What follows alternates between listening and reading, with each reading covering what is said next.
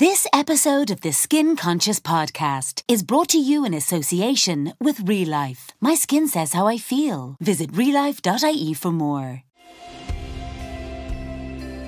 Hello and welcome to our podcast series, Skin Conscious in association with Real Life, the podcast where we get under your skin in a positive way. I'm Celine Daly, Real Life's dermatology nurse specialist advisor, and I'm delighted to host the Skin Conscious podcast today. As you know, our podcast series focuses on skincare topics, your skincare experience and stories, expert opinions talking about the science behind skincare, and common skin complaints that are affecting you all year round. We will also be welcoming a whole host of interviewees joining us to chat all things skincare. And today we are looking at pregnancy and how it affects your skin on your face and body, why it happens, and what you can do to help protect your skin. So here to chat to us about pregnancy and the changes in her own skin is accomplished broadcast journalist Rebecca Horan, who is also a mum of one and is currently in her second trimester. Congratulations, Rebecca, and welcome to Skin Conscious. Oh, thank you so much. It's so lovely to join, especially such an important topic that's close to my heart. So thank you. Brilliant. So firstly, Rebecca, how is this pregnancy going and when are you due?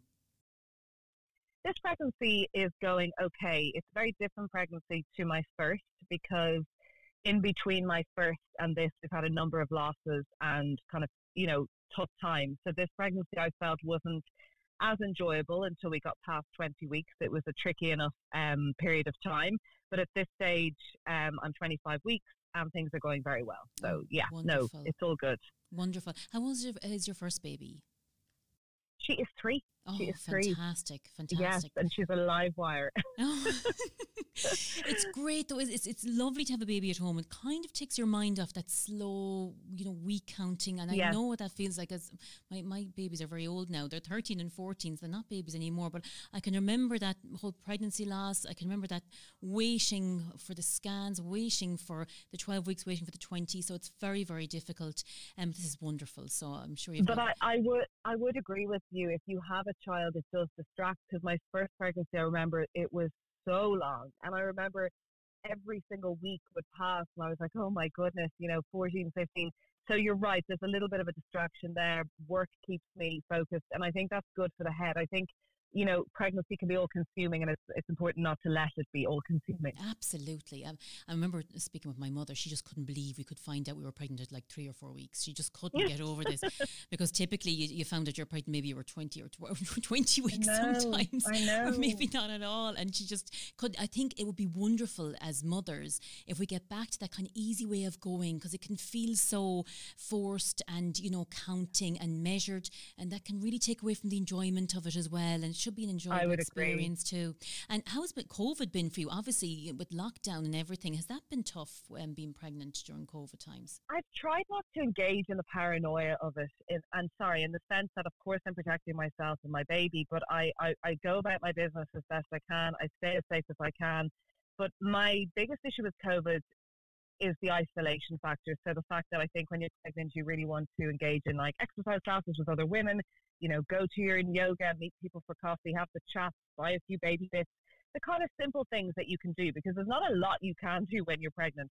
So I think the fact that's taken from women is obviously lonely and isolating. I found that tricky. And then the second part is just the anxiety about heading into a labour ward without my partner. So there's definitely been those issues. The actual fear of getting COVID, no, I haven't become too paranoid about that, because really we can't live like that. Like Absolutely. we have to just, we can't become obsessed about it. Completely agree. And it just doesn't do you or your baby any good, or your baby at home. It's amazing how we can kind of pass on fears to our children as well, and that they do pick up on things so easily. And she is very unaware of COVID, thank God. Thank God. Germs and disease business in our house, we just don't talk about it. Absolutely. So, I made a big mistake. I actually used to have CNN on a lot at the beginning, and a big mistake. And Shawnee was 12 at the time, and he was in tears one day because there was reports of nurses being affected by COVID and all the rest of it, and I'm a nurse, and it was a bit of a foolish thing to do. And again, I still forget that they're listening, they're watching but and they're they're older listening too. I mean, it's also important to be aware of things, and that life isn't always perfect. I think at that age it's really upsetting, but it's also important. I think at 3, she just has the notion about anything, which is great. Oh, it's brilliant. Oh my God, I long for those days. Will the teenage years come, Rebecca? It's a whole other exhausting. podcast. I think it's all exhausting though. Jeepers! I talk to my friends with teenagers; they're exhausted and stressed. I feel like I don't know what I'm doing. Yeah. I think it's all mad. Yeah. So, how has your skin been during this pregnancy, and are you experiencing any conditions with your face or your body? I thought I was the most gorgeous thing ever with my first pregnancy. Now, bear in mind, I was 4 years younger, in great shape, and I thought my skin.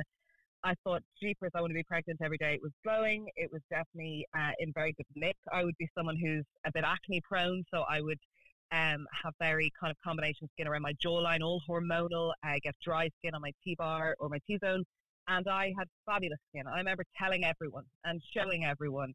I do think the kind of the mask situation at the moment doesn't help me. I think I'm on progesterone for this pregnancy to retain it, and I think that probably hasn't helped the imbalance. But I have not found my skin good. I also don't know whether it's being homebound so much and working on screens from home. There's a number of factors, I think. Could be my age too, but I haven't found my skin good. So I don't have the beautiful glow. I've had a lot of issues with congestion around my jaw again, and then very dry conditions on that T-zone area I was talking about, very dry hands, elbows. So a real mix, and then that pigmentation that sometimes comes back when you're pregnant is there. So 2 very different pregnancies, and this one not so great. Yes, and the key word there is progesterone, and unfortunately some of us while we're pregnant do have to have that extra little progesterone to keep things ticking along. You'll often see this as well in women who have the coil. So when the coil is fitted, it has almost a sniff of progesterone, a tiny amount of progesterone within it, but it can give extremely bad acne, especially around the chin area. So around the chin jaw area, the acne can occur where there is progesterone. I didn't know that. Yeah, and often women will come in with real cystic acne that never had it before, or maybe had mild acne, and it will always be around the chin area. Now, there's some evidence to say that when we retain fluid or water, it tends to be around that chin area on our face, and that's what adds to it. So really, I suppose at the beginning, what is acne? Well, acne occurs where there's hormone.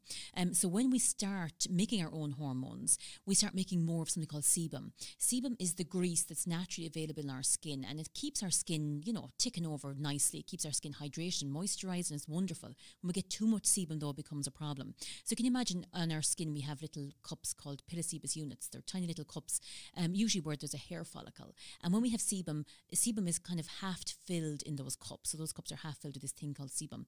When we have too much progesterone, for example, the sebum action kind of ramps up big time, and they become overfilled with the sebum, and then they become blocked. They build up bacteria within it, and you get the pustules you can squeeze, the papules that are red and hard. It sounds very sexy, Celine. It's wonderful, and it's normal. So it's actually normal to have acne. It's normal when you have hormones that you have acne. So teenagers get acne an awful lot. Actually, 95% of teenagers experience acne. It's the most common skin condition in the world. It's the most Googled skin condition. It's the most talked about skin condition on Twitter, would you believe? So, acne is a huge problem. Unfortunately, in pregnancy, there's not a lot we can do. You must keep taking the progesterone, which is the bad news again. I'm full of bad news today. You can't take the usual medications we give for acne. So, for example, we would give an oral antibiotic with a topical retinoid for acne, which works wonderfully well, but you can't have any of that in pregnancy. And I would have used that because in my 20s, as opposed to my teens, I would have gotten a slight acne again in the same areas, and I would have used that topical. So you're correct. I can't go near that stuff currently. So absolutely. Now, there are things that you can do, however. Using very stringent washes or scrubs and exfoliators is a big no-no as well. So those exfoliators that can rub between your fingers and they're all sandy and gritty and they make your skin feel wonderful, that's not a good idea because they can actually make the acne worse, or they can bring on eczema, for example. So you don't want to do that either. So a very gentle wash. So I like to use like a normal a washcloth and with tepid water, not very hot water, to wash your skin with twice a day.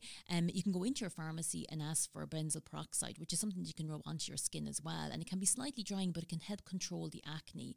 But until you get to your delivery date where the progesterone will drop, that's when you're going to see the improvement in the acne, unfortunately. So it's just something to kind of stagger along with, but you will find when you deliver that the skin will go back to normal, particularly when the progesterone is sorted out. because I know I'm trying to kind of stay away from heavy makeup. Yes, Obviously with great the mask, idea. that doesn't help. Absolutely. I am washing frequent, like as in not all the time, but obviously the morning and evenings, and doing a good double cleanse. Yeah, I'm aware of it, because it's something that, vanity wise, when you're pregnant, you really feel out of control of so many things to do with your body. I really don't want my face to kind of become scarred afterwards. But yeah, it's tricky, isn't it? It is tricky. And the mask, as you said, this maskne, this new word that has come into our vocabulary in the last year and a half, is just horrendous. And I know a lot of people are really suffering with it. And again, with the masks, what I advise people to do is don't wear the reusable mask. Sorry, now the environmental people listening, but if you're wearing reusable masks, the bacteria, the makeup can build up on it. Dirty. And they're dirty. Yeah. They're really dirty. And especially if you're wearing makeup, I mean, oh God, when I take my mask off, sometimes it's absolutely horrific. And disgusting. actually, my acne cleared up, because I'm now 42, and my acne cleared up 5 or 6 years ago. My acne came back with a vengeance when the mask wearing started. So what I find is I just wear a mask for 2 hours and I change it. So I wear a disposable mask and I change them at work. I'm talking, and the sweat and the hydration is building up within the mask area. If you're like me and you just talk all day long, you'll find it gets wet and damp. That doesn't help the acne. You also get more acne with the mask wearing because the pressure of the mask. So it's not just damp and it's warm, it's also pressurized. You'll often see this type of acne in horse riders, for example, when they're wearing helmets or hurlers. That's where we used to see it before, and now we're seeing it with people who wear masks all the time. Yes, certainly masks really add to the acne issue. Particularly that area where you're breathing. And it's damp and it's warm, and then the pressure is actually driving the bacteria back down to the skin and creating these really kind of painful papules sometimes. They're quite sore. So yeah, it's certainly, if you can take the mask off inside. What I do at work sometimes as well is, because we don't have our break areas like we used to have in the hospital, I'll actually go down to the car park and sit in the car for 5 minutes. Just take the mask off. Just to get some air. Absolutely. Just to get some air and be safe, as you said before, but just to get that break from the mask. Not wearing foundation at all is a good idea. It's actually very tough for people in your industry who are, I forget, that have to wear it.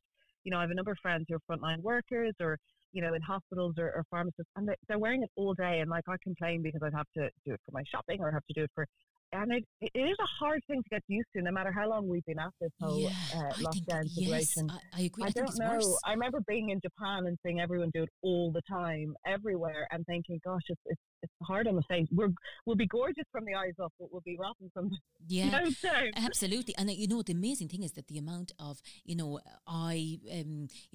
people wearing more false lashes, people getting their eyebrows done, has increased, because people want to, as you said, you want to express yourself. You want one thing to work properly. You want one thing, just one thing. But just to look nice. Just to look nice. But the pressure among, say, the frontline workers, say girls, I would know, and guys who are working in ICU, who are working with the real heavy PPE, it's horrific. So you get the kind of lines on your face, then the kind of bruising around the nose area as well from the pressurized goggles.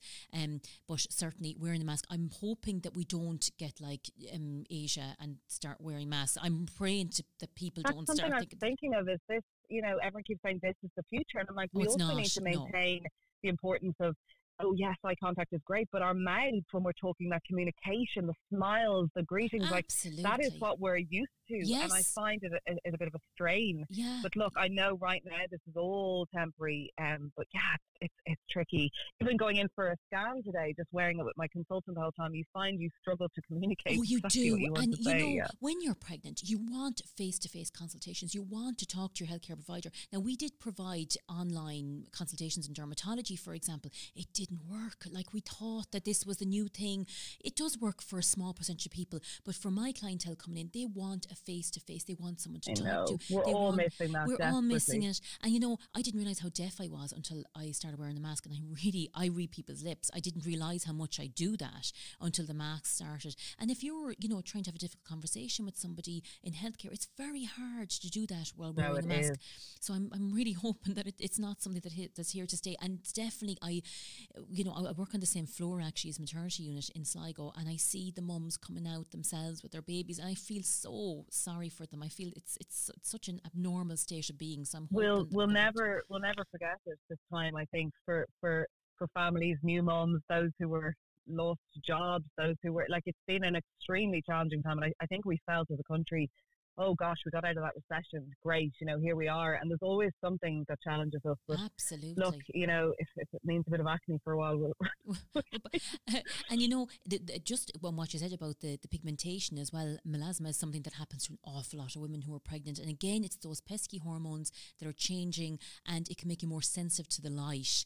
So from the first of March, that's something I don't remember losing that pigmentation after the last pregnancy. So I didn't mind it, because it can be a little bit like you've got nice face kind of mold, like you can look like you've a bit of colour, but it's not fab. So I wonder, does it go, or sometimes. So if you are very good at wearing factor 50, I would recommend wearing the factor 50 from the 1st of March to the end of September every single year. If you're pregnant, definitely wear a factor 50, because you're just more sensitive. And unfortunately, like, our bodies don't do what we tell them to do. So if we could have like a Meghan Markle, like a freckle look, that would be wonderful. But it never works like that. You probably get a map of Ireland on the side of your cheek, like I would. It never works out well. So definitely, absolutely, for if you're pregnant, wear a factor 50 every day. When we're wearing masks, we can kind of think, oh, sure, my face is covered anyway. It's actually not that well covered. And again, your mask adjusts so that top of your forehead, top of the nose, and the top of the cheeks are exposed, and the ears. So anywhere the skin showing, put on a factor 50. Even days like this are beautiful days. It might be cold, but there's still a high UV index there. And if we are showing signs of pigment changes, that means that we are absorbing UV rays. Now, remembering that skin cancer is a big issue in Ireland, and 90% of skin cancers are related to overexposure to UV light, and 90% of aging is related to UV light as well. So there's a lot of good reasons to wear factor 50, not just that melasma or the pigmentation with pregnancy, actually just protecting your skin for the future as well is a really good Colleen, idea. Is this why we tan, or we feel like we tan easier, or kind of even burn easier when we're pregnant? Because I do remember going away with my first pregnancy and taking colour so quickly and being a bit aware of that. And even now, if I sit out, I feel like I've gotten a lot of colour in a very short. So we're obviously suddenly more sensitive to all of this, are we? Yes, and it's the hormone, it's that balance of hormone that changes immediately once you're pregnant and until you deliver. So you are vulnerable to tanning more. And in dermatology terms, that's kind of, we don't like that, because again, a bit nerdy. And so the dermatology people are we're staying in the shade and we're all kind of nerdy. But we don't like it because it causes issues long term with skin cancer, but also with skin aging. So again, 90% of skin aging is down to overexposure to UV light. It causes wrinkling, it causes pigmentation issues, and sometimes your skin colour can change even a few years after being exposed to UV light. So it's a good idea to future-proof and to protect your skin with the factor 50 that won't block your pores. So again, going into your local pharmacy, finding something that's going to work for your skin for the next few months, where it's going to protect your skin, but it's not going to cause acne. It won't cause a flare. So we won't look like Magda, was it, in this Something About Mary? Who was the lady? Yes. Yes. That's a great comparison. That's a brilliant comparison. It's not what we're heading for. No, we want more Cameron Diaz. No, definitely. But it's if I was to advise anybody on their skin to buy one product from they're very young, and I'm constantly onto my kids about it, and if your kids see you using factor 50 regularly from March, September, they'll start using it too, and they'll start seeing it as something that we all should be doing. So you brush your teeth in the morning, the 1st of March, you start putting on your factor 50, and that's every single day. No, it is habitual. Like, I remember Mum doing it, and because of those kind of habits, and you see, my mum had very good skin, so I think I never realised the acne challenges, but she was always going on and on about factor 50 and how when they were young they didn't know enough about all of this, the skin damage issues. So we're all learning. It's fantastic. And honestly, as the kids really pick up on what we do as well, and that kind of and the great thing is, though, we do think the factor 50 is going to be gloopy and white and sticky and horrible and messy, and there are some fantastic formulations on the market now, and some of them are tinted, so they can even cover up a little bit of acne while not blocking pores and causing acne, but protecting your skin from the sun as well. So we've moved on from that kind of Casper the Ghost look, that kind of thick, horrible stuff years ago, horrendous, and very waterproof, and it was kind of like hot on your skin, to kind of very nice formulations now that are very acceptable as well, under mask. Sure, my foundations have, I think they have, factor 30, probably not 50, but there are a lot of foundations or tinted, like you said, that would have it, which is good. It's brilliant. It's that fantastic. You're spending that money wisely. Exactly, and you're doubling up on the duty. What we always say is try and double. So, while you're having 30 in your foundation, it's probably just a 15 by the time it gets on your face, to be honest with you. Okay. And then you putting on your 50. So even if I just put a 50 on, it's probably only about a 30 by the time I get it onto my face. All right, I won't put okay. on properly. So double, we say double duty, like get your foundation. If your moisturizer has it in a 15, brilliant, then your foundation and then your 50 on top of that again. And that really protects your skin, really, really protects your skin. So do you find the skin on your body is dry at the moment or has changed? No, not so much. My hands, and I definitely think it's just down to this kind of over sanitization. You know, we're cleaning our hands, we're putting on this, you know, using antiseptic wipes. We're constantly worrying about that at the moment. So I think that's why my hands are particularly dry. I had a little bit kind of elbows, ankles, that kind of, but I think that can be standard too with, you know, this hormone change. But no, I haven't found my body has been affected by any acne, any dryness, like my body's good. I'm lathering up on my oils to prevent any kind of issues with, you know, stretch marks, and I'm really giving socks where it comes to protecting my body and throwing balms on to soften my skin so that coming out of this, you know, I slightly feel like myself. But no, it really has just been my face, and that's always been the case for me. That's kind of historic. Like it's always been my face that would struggle the most. So yeah.